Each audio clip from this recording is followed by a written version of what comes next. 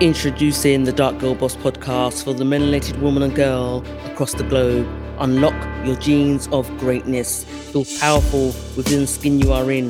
Love your unique DNA through our stories, facts, original narratives, quotes and poems. Join me, your host, Khadija Ward, on all major podcast platforms.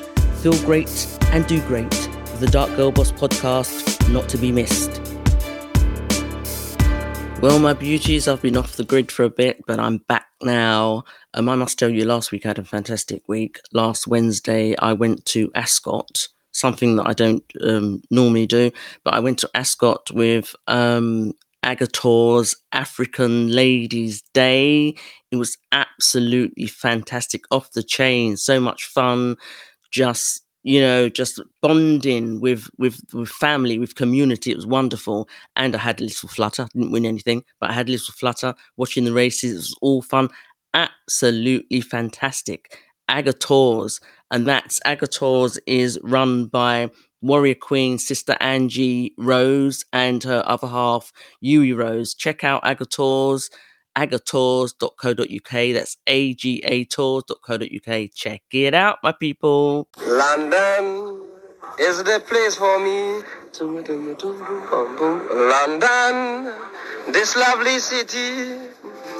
Windrush, 75 years.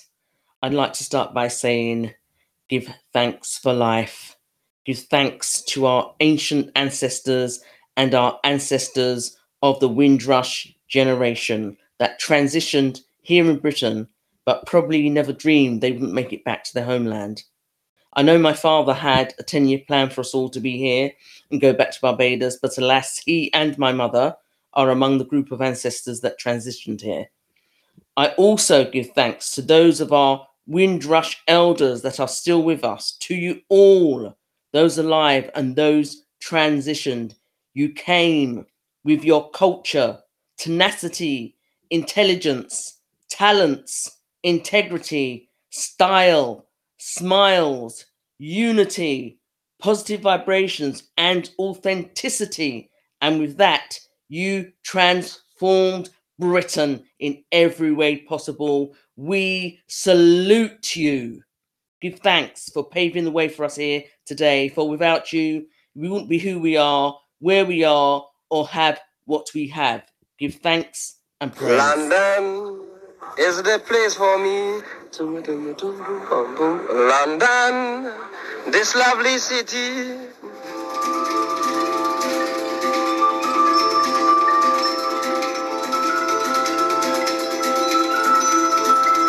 When they contrasted the standard of living, even in wartime Britain, with what they'd known previously, many decided to return after the war and make their permanent homes here.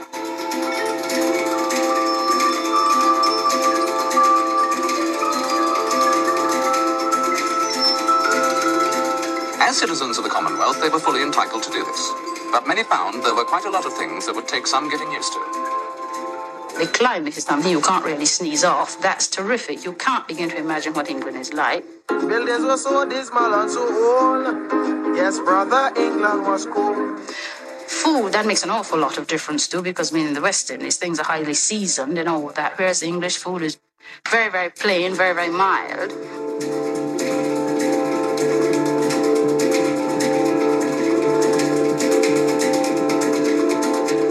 All too often, the jobs they were offered were those that white workers weren't too keen on taking. Lowly paid positions, or jobs where the work was hard or heavy, or both. In some situations, they've made themselves quite indispensable. It's difficult, for instance, to see how the transport systems of London and Birmingham could now function without them.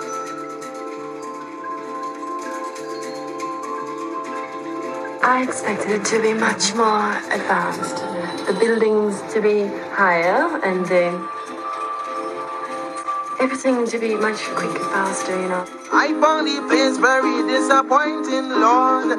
Yes, the sight was frightening.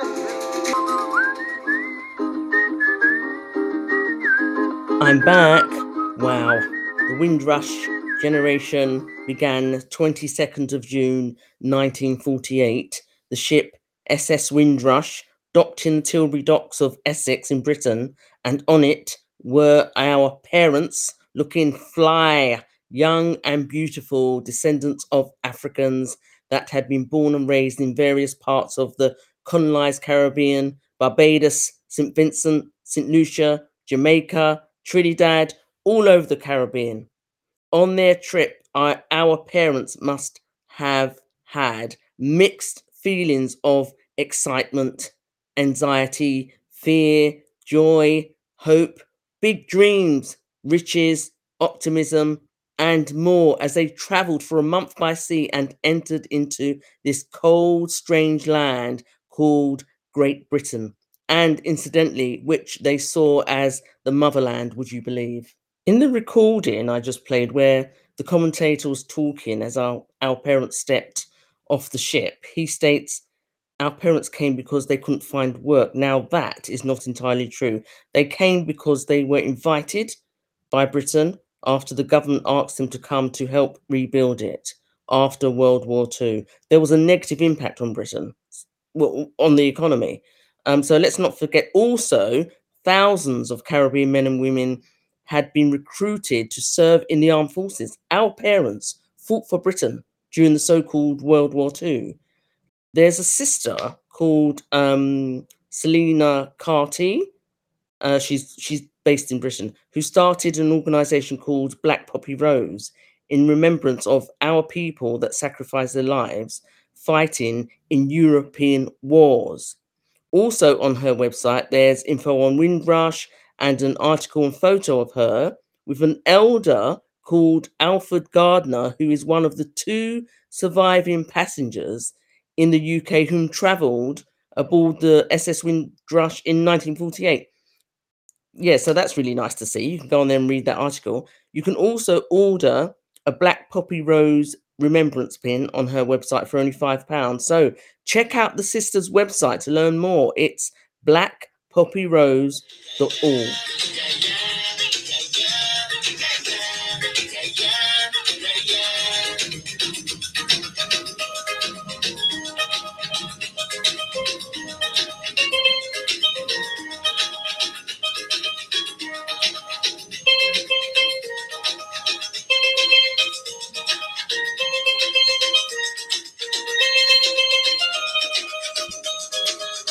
Some nice steel pan there. Compliments of DJ Steel Pan. Check him out on YouTube. Anyway, back to Britain's economy and why we were here. Britain was in dire straits. Aerial bombardment had destroyed cities. It was exhausted and devastated. There were major shortages of goods and labour for the rebuilding of this country. It needed all the help it could get. And it turned to our people in the Caribbean. We were required in every sector, from manufacturing, public transport, the NHS, and public services generally. Some of our parents were qualified lawyers, but were not allowed to practice in Britain due to racism, as law was seen as far too prestigious for the likes of us. Remember at the beginning I said our parents transformed Britain, and they actually did. And I don't just mean just doing through the hard work and doing their jobs. I mean, they thrived in a hostile and racist environment. They brought with them their authenticity, as I said, and their culture, arts, food, music, soca, calypso, reggae, all of it. Yeah. Notting Hill Carnival, founded by Trinidadian activist Claudia Jones in 1966, I believe. In Barbados, we call it crop over. Yeah, same celebration, but we call it crop over. But Claudia Jones brought the Caribbean here, a celebration in Britain, so we could enjoy something of home. We brought the cricket, not just the cricket, sports in general. We revolutionized British sports, period. We had our own systems as well for the partner.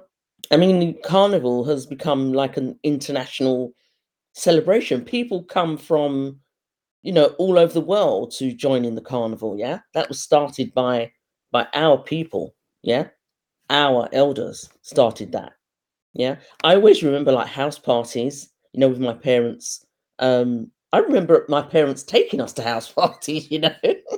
We just sit there. I used to get up and dance. Actually, I was only probably about 9, but I remember like we go to house parties, and you take your kids. Um, I remember my dad and my uncle Alfonso and their friends, smashing down the dominoes and having a drink of rum. They were good times. I absolutely loved my childhood. And then we took over the raving, with the sound systems, just Shaka and Fat Man and then people there. And that was an entire movement. And it was a sense of belonging um, to us. Music, it was in our blood, it was cultural, you know. But we have actually taken over. We've got the dance hall, the UK garage now, the jungle, the hip hop and the soul. We created the music industry. We are the music industry, and it would not exist without us. Rhythm and blues, all of it, all of it, all of it. It belongs to us. We created it. Even if people may be trying to, take it over, but we know where it comes from. We know who created it, and we know without us, it just would not exist. London is the place for me. London, this lovely city. Many decided to return after the war and make their permanent homes here. As citizens of the Commonwealth, they were fully entitled to do this. But many found there were quite a lot of things that would take some getting used to. The climate is something you can't really sneeze off. That's terrific. You can't begin to imagine what England is like. Buildings were so dismal and so old. Yes, brother, England was cold. Food, that makes an awful lot of difference too, because in the West Indies, things are highly seasoned and all that, whereas the English food is very, very plain, very, very mild.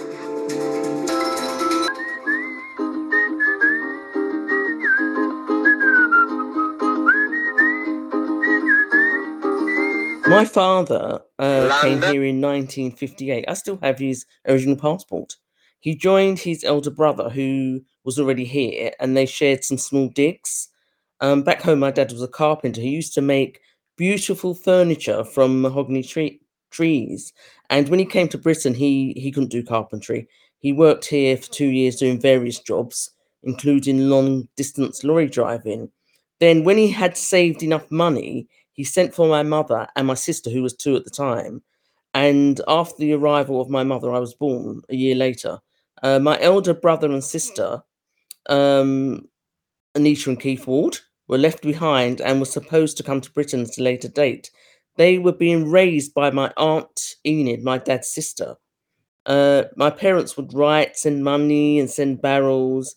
My sister and brother ended up staying and growing up in Barbados because my dad could only afford to send for them one at a time. And my sister, only 10, I think, at the time, wouldn't leave my brother because they was really close. There was only like 18 months between them.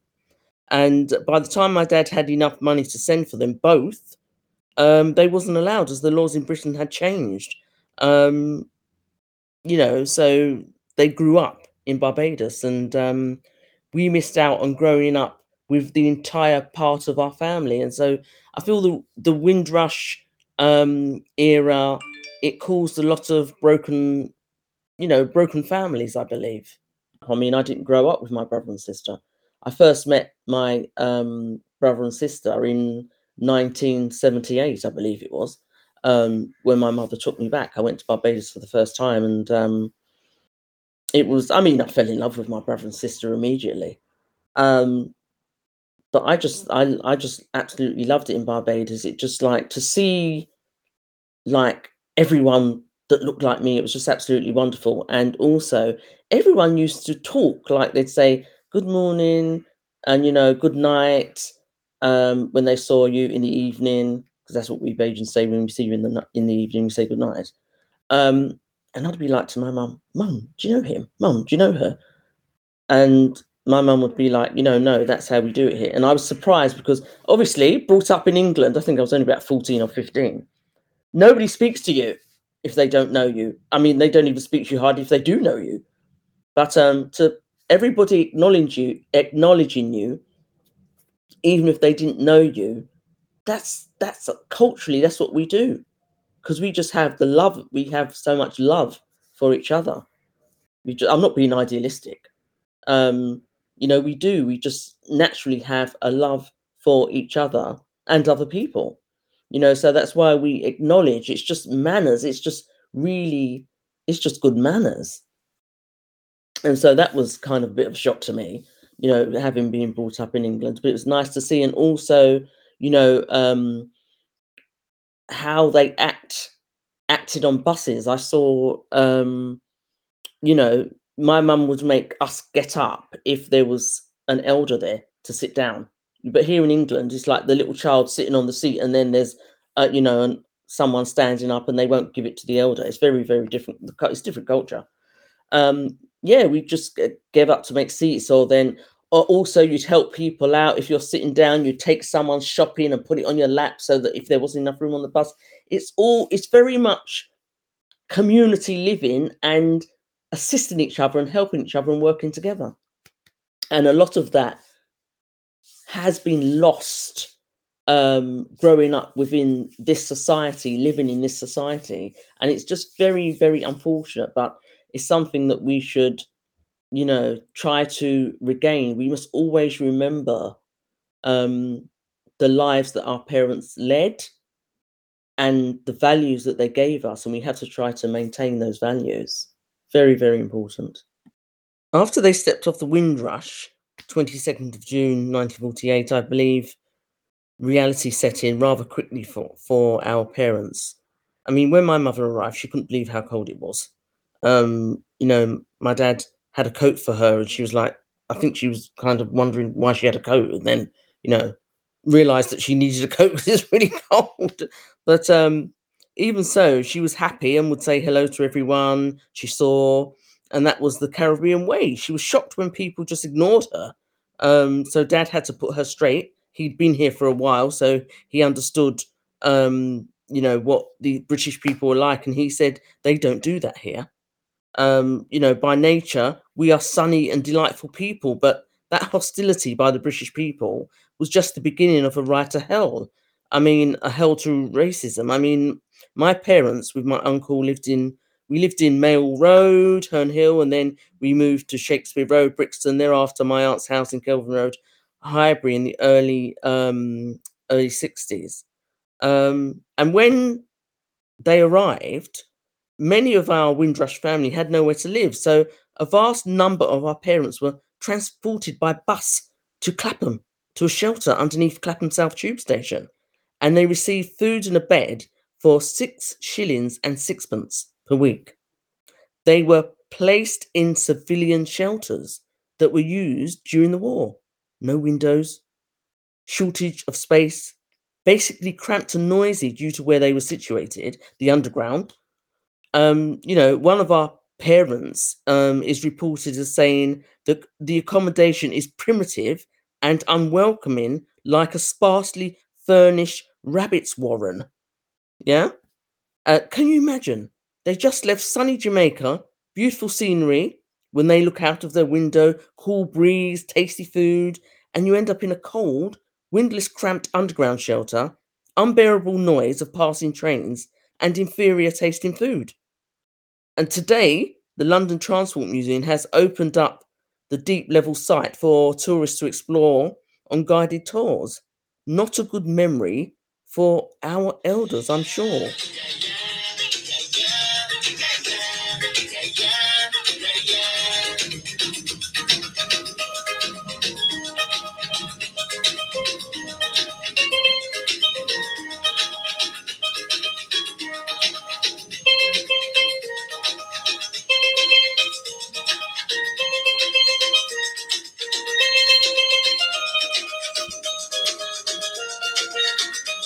I'm back, people, and going to hear from a beautiful warrior queen, Sistah Angela Rose, who is the co-founder of Agator's and the charity All Together Giving Africa with her husband, Huey Rose. So, Sister Angie, welcome, welcome, welcome. Let us hear from you about your beautiful family. Please take it away. Greetings, Sister Khadija. How are you? Thank you for inviting me to be part of your podcast. I'm very grateful. When you asked me about the Windrush and to say a few words about my mother, I have to be honest, the first thought that came to my mind, or I should say the first word that came to my mind, was sacrifice. Why? And I thought about when we were growing up, and I'm going to go back to a memory that was quite challenging for me in 1971, when I actually thought about this, and I was very young. Our parents came over. In fact, my dad came over on the Windrush, and my mother came on another ship. And Dad came first and did what he had to do, and then Mum followed. But as we were growing up and they were settling here, you know, they worked very hard. And I remember Mum saying that Dad, you know, when Dad came, she was left in Jamaica. And I remember I used to ask her questions, and I remember I said to her, when you were coming to join him, did he meet you at the port? And she said, no, never had to do that. Okay. But the sacrifices they made in order for us to be here, now that I've grown and I'm at a mature age and I've lived the journey. For example, they used to have to leave us at home on our own. So there were three of us, three siblings, myself, my sister, and my brother. And what I'm going to actually share is quite emotional, but I've worked through it. So my sister died at the age of 8. And we were at home on our own that day, because during those days, you never got carers leave. You couldn't just take annual leave. For the most part, if we were off from school, we had to stay at home on our own and fend for ourselves. And as an older child, by default, I had a responsibility to take care of my younger siblings. But my parents never complained. Their main purpose was to provide the basic needs that we needed: food, water, and shelter. And I know my mom struggled sometimes, but she never showed me. I mean, as children, we're inquisitive. Excuse me. So I noticed little things, sometimes she'd cry, silently in the room. My dad, he just got on with it. He was the provider, the protector of his family, but they worked hard. They never shared most things that they experienced. Little snippets they would make comments about, when we come to this country, the way we was treated, or, she would say, oh, we never had a fridge, we never had these little things, I used to make the jelly on the windowsill. The fridge was the windowsill, outside of the accommodation. And I remembered vaguely some of those things that she'd speak about. But they were treated quite badly, And, other things she used to say to me, other little comments when we grew up, she'd say, don't trust them. But she never expanded about what she meant about not trusting them. Always have manners, Don't make them upset you. Those kind of little comments. But we had to figure it out for ourselves. But I guess now what I've realized is that she used to say those things because she didn't want us to be angry and bitter because they experienced racism. They experienced a hostile, oppressive environment, even though they were working hard, and they weren't being disrespectful in any way, but just because of who they are, and where they came from. And I always say that they were invited here. They didn't just come here. Their long-term plans was not to stay here. My dad was always saying, "Yeah, go back where I come from." But as time passed, the time passed, the 5 years, and, we were growing up. And I guess at that time, for them, it was about providing a better life for their children. So yes, where we are now, and I hear, 75 years of Windrush, and I must say, I don't actually like to refer to them as the Windrush generation. I refer to them as the pioneer generation, because that's who they were, pioneers, and what they achieved, how they lived, in those days was absolutely amazing. If we could have a little bit of those values and principles and, the unity, that they demonstrated in those hard times, where would we be now? So I remember that generation of strength, motivation, empowerment. These are the words, these are the values that come to my mind when I think about them.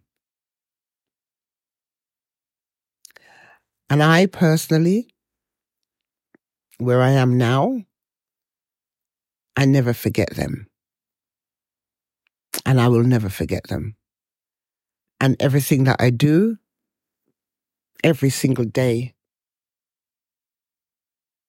I try to represent the pioneer generation at the highest level. Because without them, without my parents, without their friends, without those unknown pioneers, I could not be the person that I am today. My children would not be the people they are today. My grandson would not be who he is today. So I do not take what they endured, what they suffered, the blood, the sweat, the tears, lightly. And I will never. So I am very grateful for this opportunity, my dear sister Khadija Ward, to just remember and to share some of those nuggets and memories. Wow. I love it. Warrior Queen, Sister Angie, thank you so much. Give thanks. The pioneer generation. I love it. I absolutely love it. From now on, that's what we're going to refer our parents to as the pioneer generation. Love all the values, the words, empowerment, unity, values. I absolutely love it. And indeed, as I said, where would we be now without our pioneer generation? So give thanks once again, Sister Angie, for coming and joining the Dark Girl Boss podcast and giving us a little bit of insight into your beautiful family. Give thanks. Windrush and race relations. So the Racial Relations Act 1965 was the first piece of legislation in the UK to address the prohibition of racial discrimination. The Act banned racial discrimination in public places and made the promotion of hatred on the grounds of race, colour, or ethnic or national origins an offence. Okay, fair enough, but bear in mind, our parents probably didn't even understand, the legislation. May not even been aware of it. Probably didn't have enough money to take people to court, to get justice. So, as far as I'm concerned, it was just, a piece of legislation. But anyway, the bill received royal assent on the 8th of November 1965 and came into force a month later. It was introduced by the government in response to the increasing number of people, our people, who had moved to the UK from other Commonwealth countries at the time of the Act being passed. There were nearly 1 million so-called immigrants living in the UK. It was criticised for failing to address vital areas where discrimination was most prevalent, namely employment and wider aspects of acquiring accommodation, because we all know about, no blacks, no dogs and all that business. This led to the passing of the 1968 Race Relations Act, which made unlawful acts of discrimination within employment, housing, and advertising. Since then, we've had the Race Relations Act 1976 and the Race Relations Act 1976 as amended. Yeah, I actually worked for the Commission for Racial Equality when that came into force, and that was in 2000. So that brought into force the race equality duty, and that was due to the murder of, our young brother Stephen Lawrence. So these acts of legislation, they haven't really prevented racism. I mean, racism just become more covert, really, and the government itself exercises racism. So it's quite a joke, really. Via its own laws, it's racist. It creates laws to exercise its own racism. And I'll tell you what I mean by that. I mean the immigration laws that prevented us bringing any more of our family over and becoming British citizens, and the law that enabled the government to deport millions of our people that came here as a result of Windrush. Absolutely unbelievable. We come here, build up your country from the wreck of ruin, and you have the audacity to tell us you do not have papers to prove you are legitimately here, and you are therefore no longer welcome here after 70 odd years of, cleaning up your shit. Get the fuck out of here. You people are scandalous, to say the least. Let's listen to some of our people talking about the Windrush scandal. Should have been done years ago.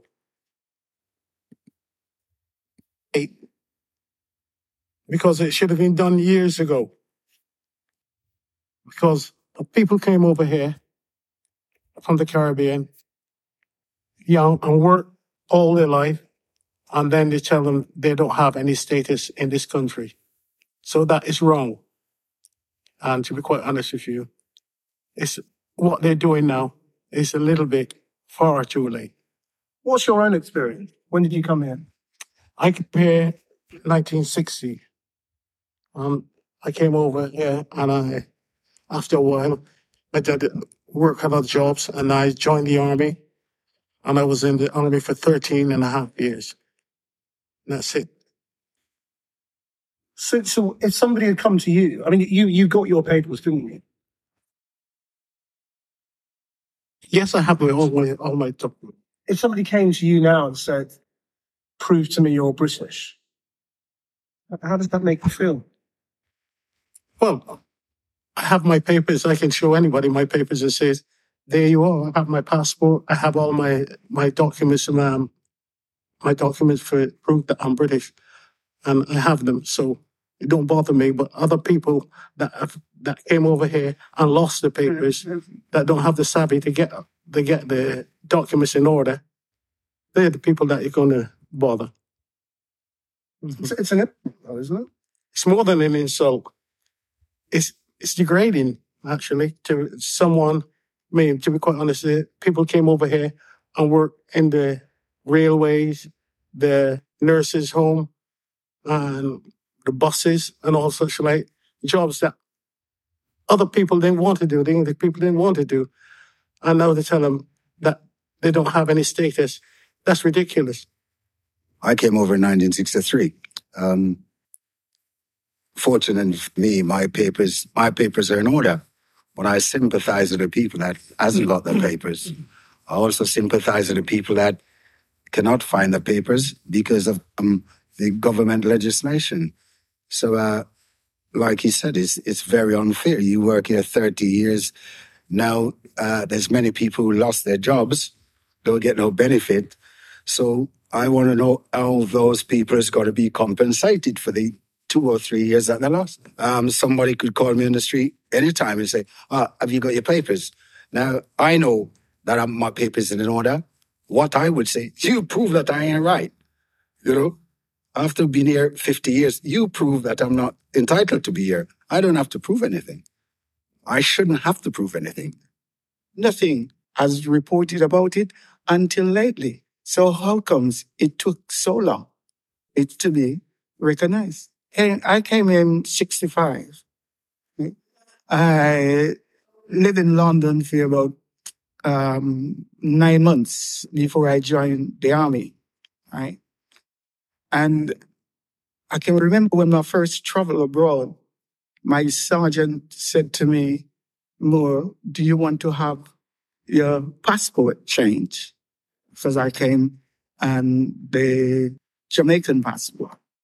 And I thought, well, it's not necessary. I'm in the army. So why should I need my passport changed? Anyway, it's afterward I realized why he was saying that to me. Because when I came back to this country, I have to join a different queue to come through. And my sense of belonging will never change. It will never change. I am that I am, who I am. And I'll continue to be that. You know what I mean? I know there's a lot of, you would have called it injustice, especially when you have dark skin. There's a lot of injustice there. We never seem to get the 100% are treated fairly. But, you know what I mean? I don't let that bother me. I just get on with it. I hope and trust that these people who have slaved all their life practically in this country will get a just reward at the end of the day.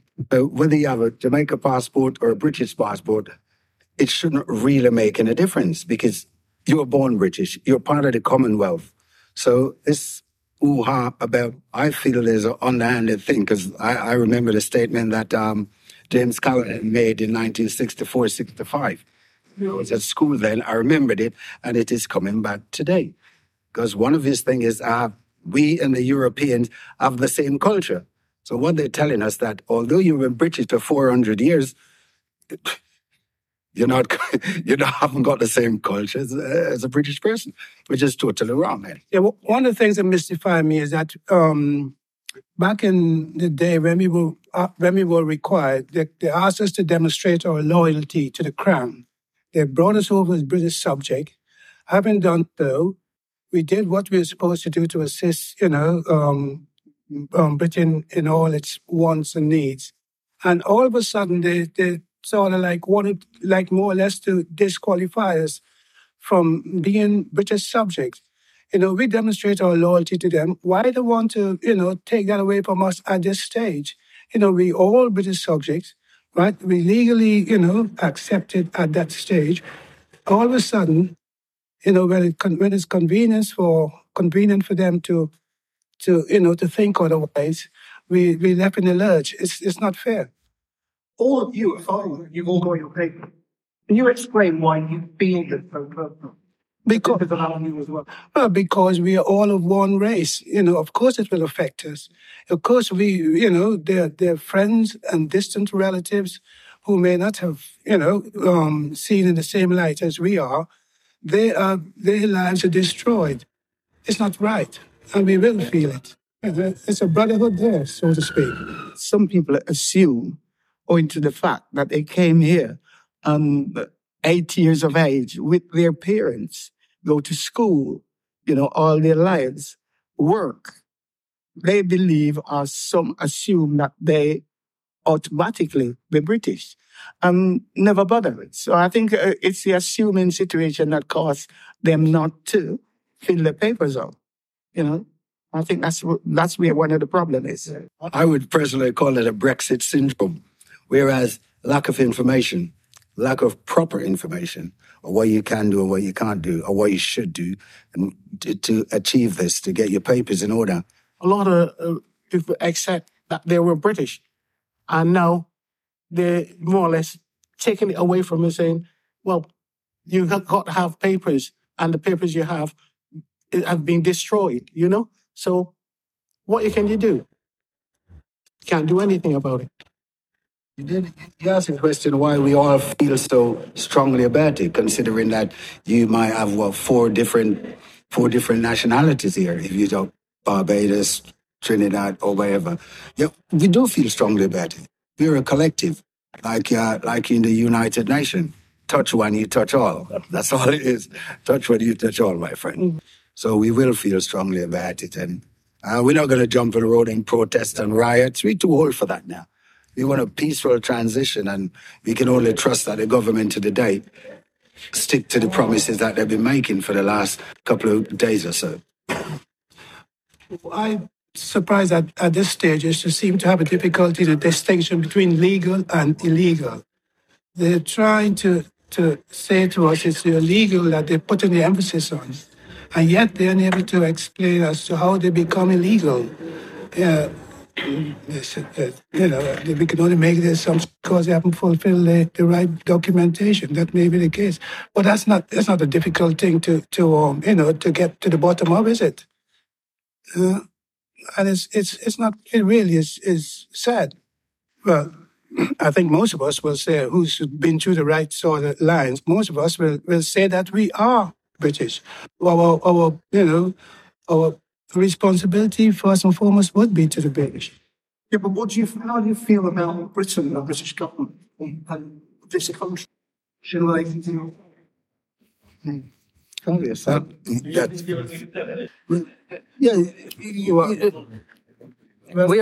in a minority. We're in a minority, and if most of us do feel accepted here. Let's face it, 3 million of us and 85 million of the other people. If they were all bad, we wouldn't be here, would we? It's just a matter of legislation and government mishandling, and not giving the right people, the right officers, the right information to deal with these problems. That's it. But has the scandal made you feel any differently about the country? No, I would be ashamed of it. Couldn't be. For this to happen, I said the only thing we can do is say a shame of the country to let this happen. You know what I mean? But as far as I'm concerned, I'm here over X amount of years, so I got to be accepted to this country and roots. I think first and foremost, our allegiance, will be to British, because we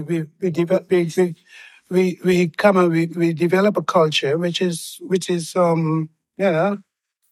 pleasant in our eyes. We got nothing against the British as such, but we treat it correctly, and even so, whatever they say, it's not going to be. It's not going to be just handed in just like that. We really would have to, The allegiance to the Britain and the Commonwealth and the royal family. I think most people in England will stick to the same thing.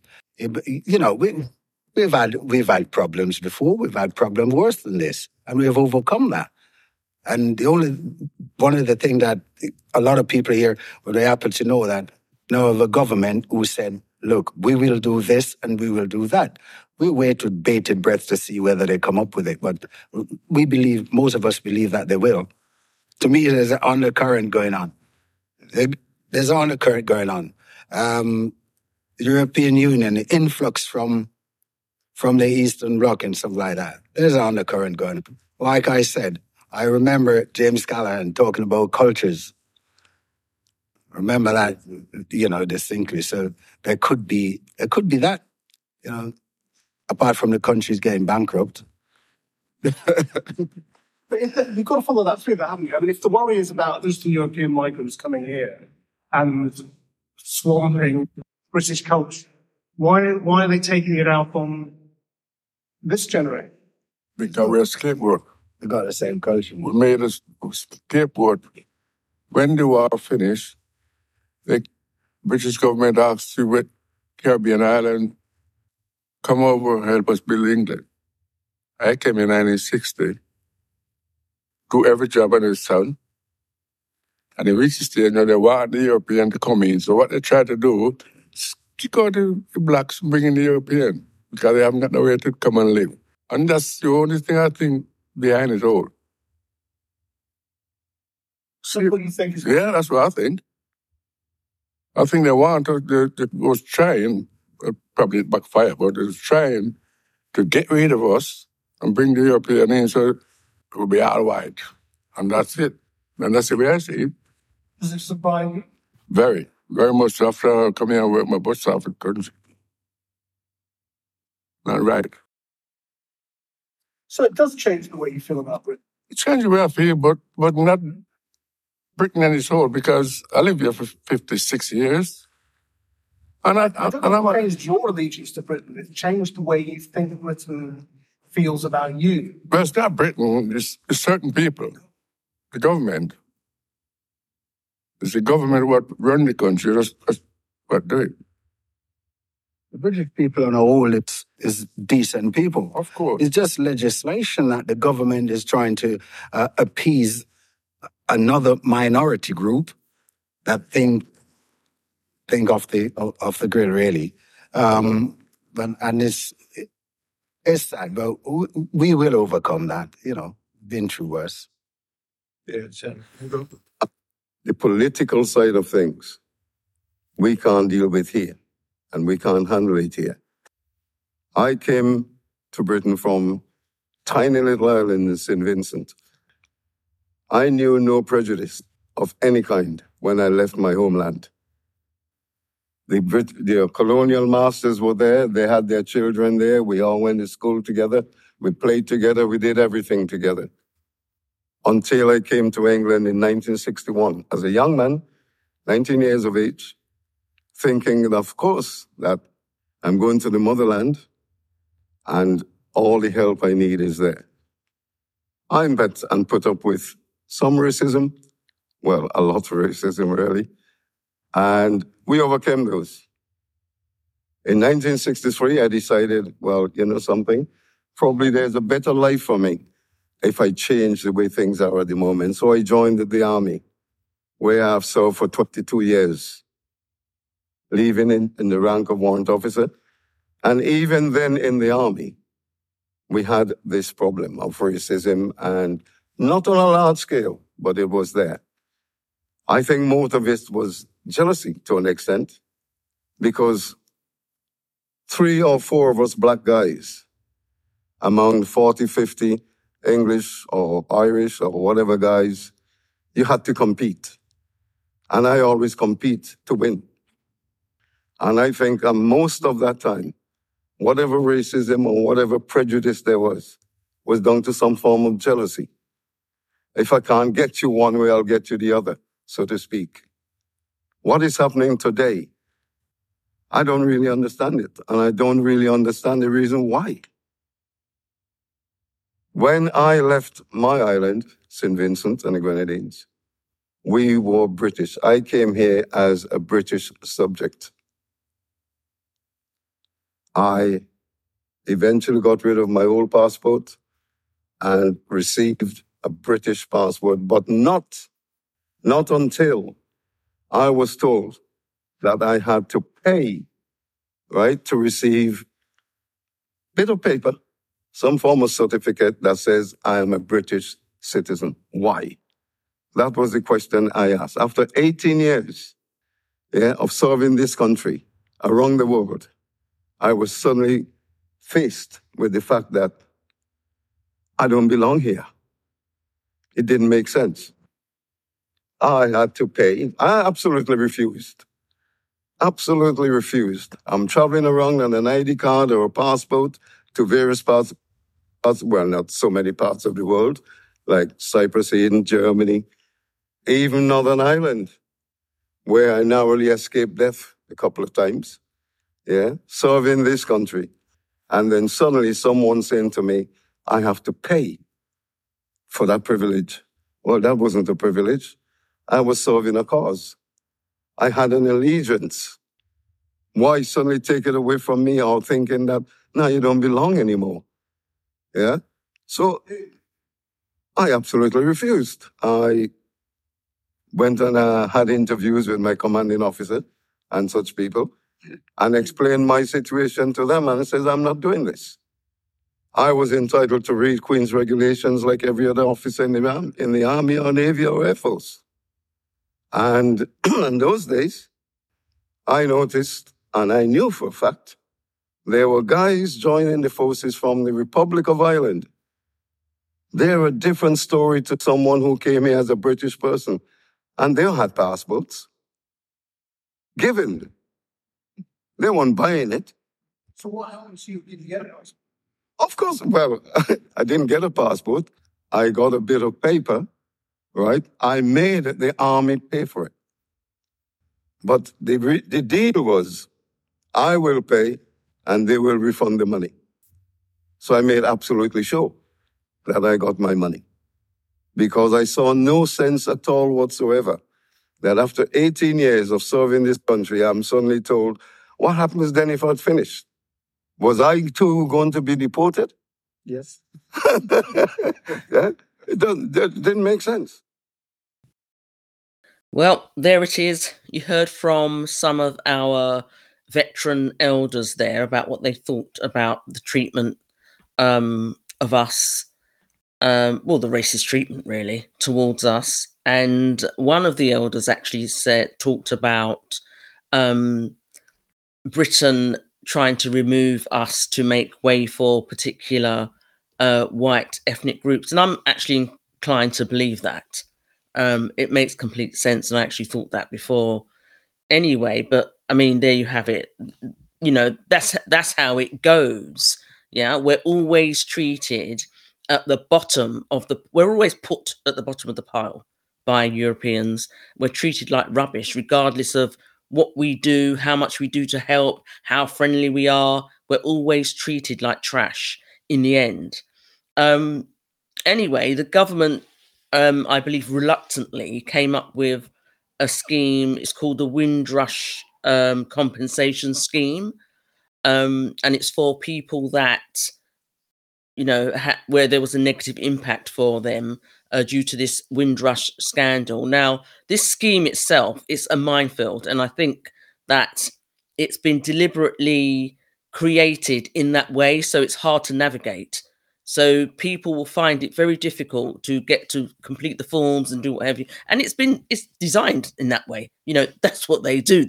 They design systems that way to make things difficult. We know that.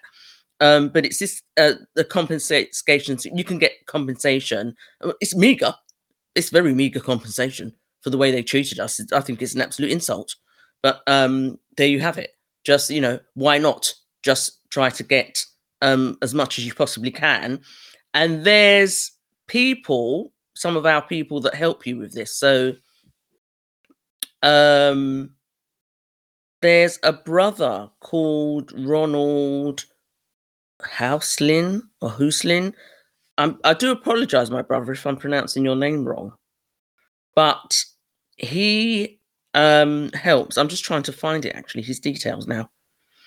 So there's a website called Justice for Windrush Generations.co.uk. And let me say that again. Justice for Windrush Generations, that's with an S at the end, .co.uk. And you go there and you can find all relevant information and contact details about how you can get help to navigate this compensation scheme. And actually, the brother has kindly given me his contact details. So it's Ronald Housling, and his email. So I'll give you his email and his number. His email is RHOUSLIN1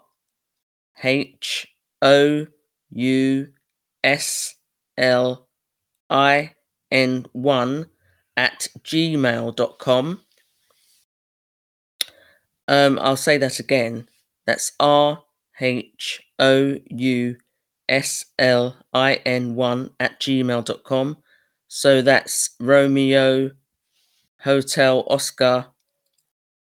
What's that? Sierra Lima India November 1 @gmail.com.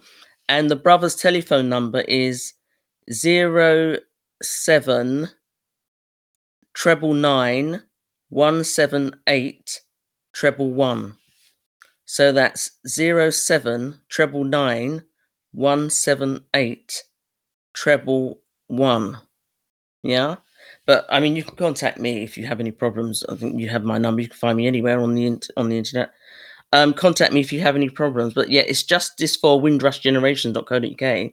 Go on there. You can get some help to try to get some payment for this scheme. As I said, it's really, really difficult to navigate. So we need to help. We need to help each other with this. But I say claim as much as you possibly can.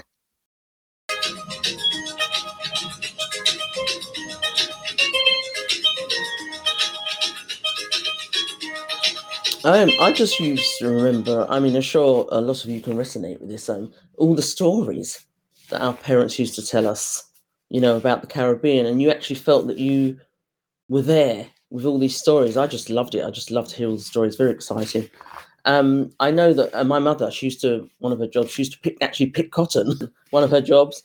Then she was a seamstress, a machinist, I think she was doing, so she'd tell me about all these jobs she had, tell me about how she had to cook when she was, she was only about 12 years old and she had to cook for her father. Her mother wasn't there.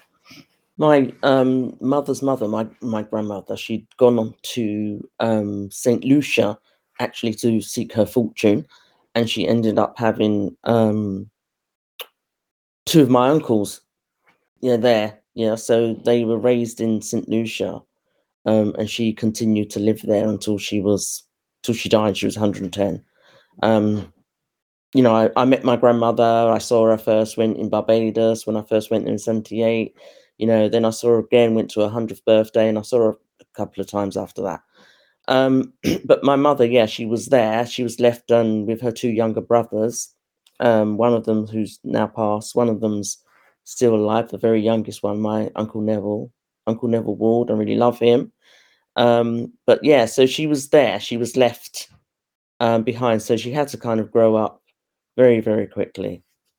One of the stories that I love is the story she told me about my father when she said he rescued this little monkey, a baby monkey, from somewhere or the other. It was in pain or something that happened, so he rescued it. And then he used to walk around with that little monkey on his shoulder, and that monkey followed him everywhere. I thought that such a beautiful story. Can you imagine? Just walking around with this little monkey on your shoulder everywhere you went, the monkey went. Absolutely wonderful. Love the stories. Love all the stories. You know what? I think I want to do a podcast on that. Hear all the stories from people. I want to collect the stories from you all. I want to collect stories and hear all the good stories from when our parents were back home. That's going to be my next one. All the stories. I just want to hear all these stories. So that will be the next one. Just another quick story. Yeah, my mother told me. It's very, very quick. It's just about respect. How we had to respect our parents even when we were grown. Because my dad was about 20, and his mother would go to work and tell him to have the food cooked by the time she comes home from work. This was in Barbados, and he'd be skylarking, playing dominoes with his friends, and then the sun would be coming down. So he'd do a 100-meter dash down the hill in about 9 seconds. Yeah, he was really fast. And, start putting a million pots, filling them with water all at the same time, high on the fire, trying to cook this food before his mother got home, because if the food wasn't cooked, he knew, what he would get. He would get like a backhander. His mother would put her hands on him, even though he was grown, he was 20. These new millennials that have been raised in England, it's very, very different. I mean, the respect seems to have gone out of the window. I remember when I was growing up, even here, obviously it's Caribbean culture and everything still, even though being raised here, I was afraid of elders on the street. I'd have to respect them if they said anything to me or tried to discipline me, even if I didn't know them. That was the respect that we had for our elders. But now, I mean, if you look at them sideways or if you say anything, they're ready to give you back talk and disrespect you, even put their hands on you. That's the culture that they've been raised in. It's just really sad that that it's come to this. This is a story about racism. This one, obviously, here, not in the Caribbean. My mother told me that my dad nearly killed a man because the man spat in his face. Yeah, racism, spat in his face. And my dad just saw red. And he just nearly killed him. My uncle, fortunately, who was with my dad at the time, had to drag my dad off this man because my dad would have killed him. And can you imagine if they would have got caught by the police, what would have happened? I don't even like to imagine. But at the end of the day, all of that racism, that's just that kind of hate. I just don't understand it. I just really, I just don't get it. I just don't understand that kind of hatred that you would feel towards someone, that you would feel that because of your color of your skin, I think that I can spit in your face.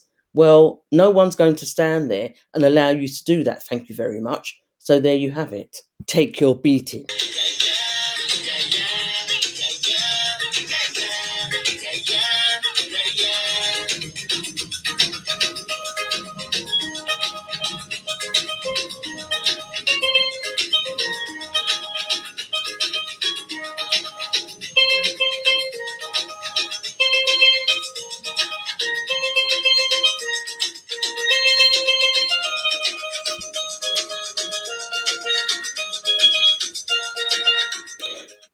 The racism was such that, they wouldn't even allow us to open bank accounts. Can you imagine? You ask a people to come over here and clean up your country and do the jobs that you don't want to do. And you don't even want them to bank in your banks. Yeah? Your banks, which were created as a result of slavery anyway. You don't want us to bank in them. But to be honest, I think that worked out for the best because our parents started using the partner, which they used to use when they was, back home anyway. So it's our own banking system that we use. And I think that we as a people today here in Britain need to turn to the trust our parents had between them when they first arrived here. The partner banking system was ours. We controlled it and we used it for the benefit of our people. I remember being in a partner when I was about 17, and some girls that I used to work with, they was from Jamaica actually, and they did the partner, and I was in it. I loved it, and I loved it when it was my turn to get the money, and it helped me save for wherever I wanted. I thought it was absolutely fantastic. We need that self-governance again. Banks are not institutions of trust, yet we trust our livelihood with them. In fact, as I said, banks were created on the back of the enslavement of our ancestors. Therefore, on the basis of principle and integrity, we should not support them. We shouldn't even really be putting our money in there. We must rebuild the trust we once had and rely upon ourselves. Self-reliance, I'm always promoting that. To govern ourselves, to build and grow together. That's what we need to be doing. We need to take some lessons from our elders, our ancestors that came here, from the Windrush. We need to take some lessons from them in terms of how to conduct ourselves as a community, as a unit, and working together, the principles they brought from the Caribbean, we need to maintain those principles. And I think that we'll do a lot better once we start taking on board those principles and remembering, where we actually came from and the lessons that we were taught when we were growing up. Yes, we were raised in Britain, but within our household, we were brought up within Caribbean households. So we had the same values, we had all the same integrity, the same community, the same working together, the same unit, the same love for one another, which one of the elders was talking about when he was talking about the scandal. He was saying, touch one, touch all. That's why we feel it. He was asked by the commentator, why do you feel it? You have your papers. But he said he felt it because it's one of his own. Yeah? That's how we have to build that community again. So we need to learn from it. We cannot just allow our parents to come here, be treated the way they were treated, and then we just, get on and just carry on as though nothing's happened. We need to take those principles forward and make it count. Make the life that they came here, the sacrifices they made, count. We need to make it count. Sister Angie, I'd just like to say, give thanks for opening up your heart to us. Just really being honest and showing your emotions about the tragic loss of your younger sibling. I can't even imagine what that must be like, losing a sibling and as one so young as well. So, Sister Angie, thank you so very much. And I speak on behalf of all of our brothers and sisters. Our heart goes out to you and your family. Well, my beauties, my people, I hope you enjoyed the Windrush 75-year generation special, or as our warrior queen, Sister Angie, would say, the pioneer generation. I hope you enjoyed this special. Please share the podcast with your family, with your friends, and always remember, feel great and do great. This is Khadija Ward of the Dark Girl Boss podcast. If you want to know more about me, just go to darkgirlboss.com. I'm out. Introducing the Dark Girl Boss podcast for the melanated woman and girl across the globe. Unlock your genes of greatness. Feel powerful within the skin you are in. Love your unique DNA through our stories, facts, original narratives, quotes and poems. Join me, your host, Khadija Ward, on all major podcast platforms. Feel great and do great with the Dark Girl Boss podcast, not to be missed.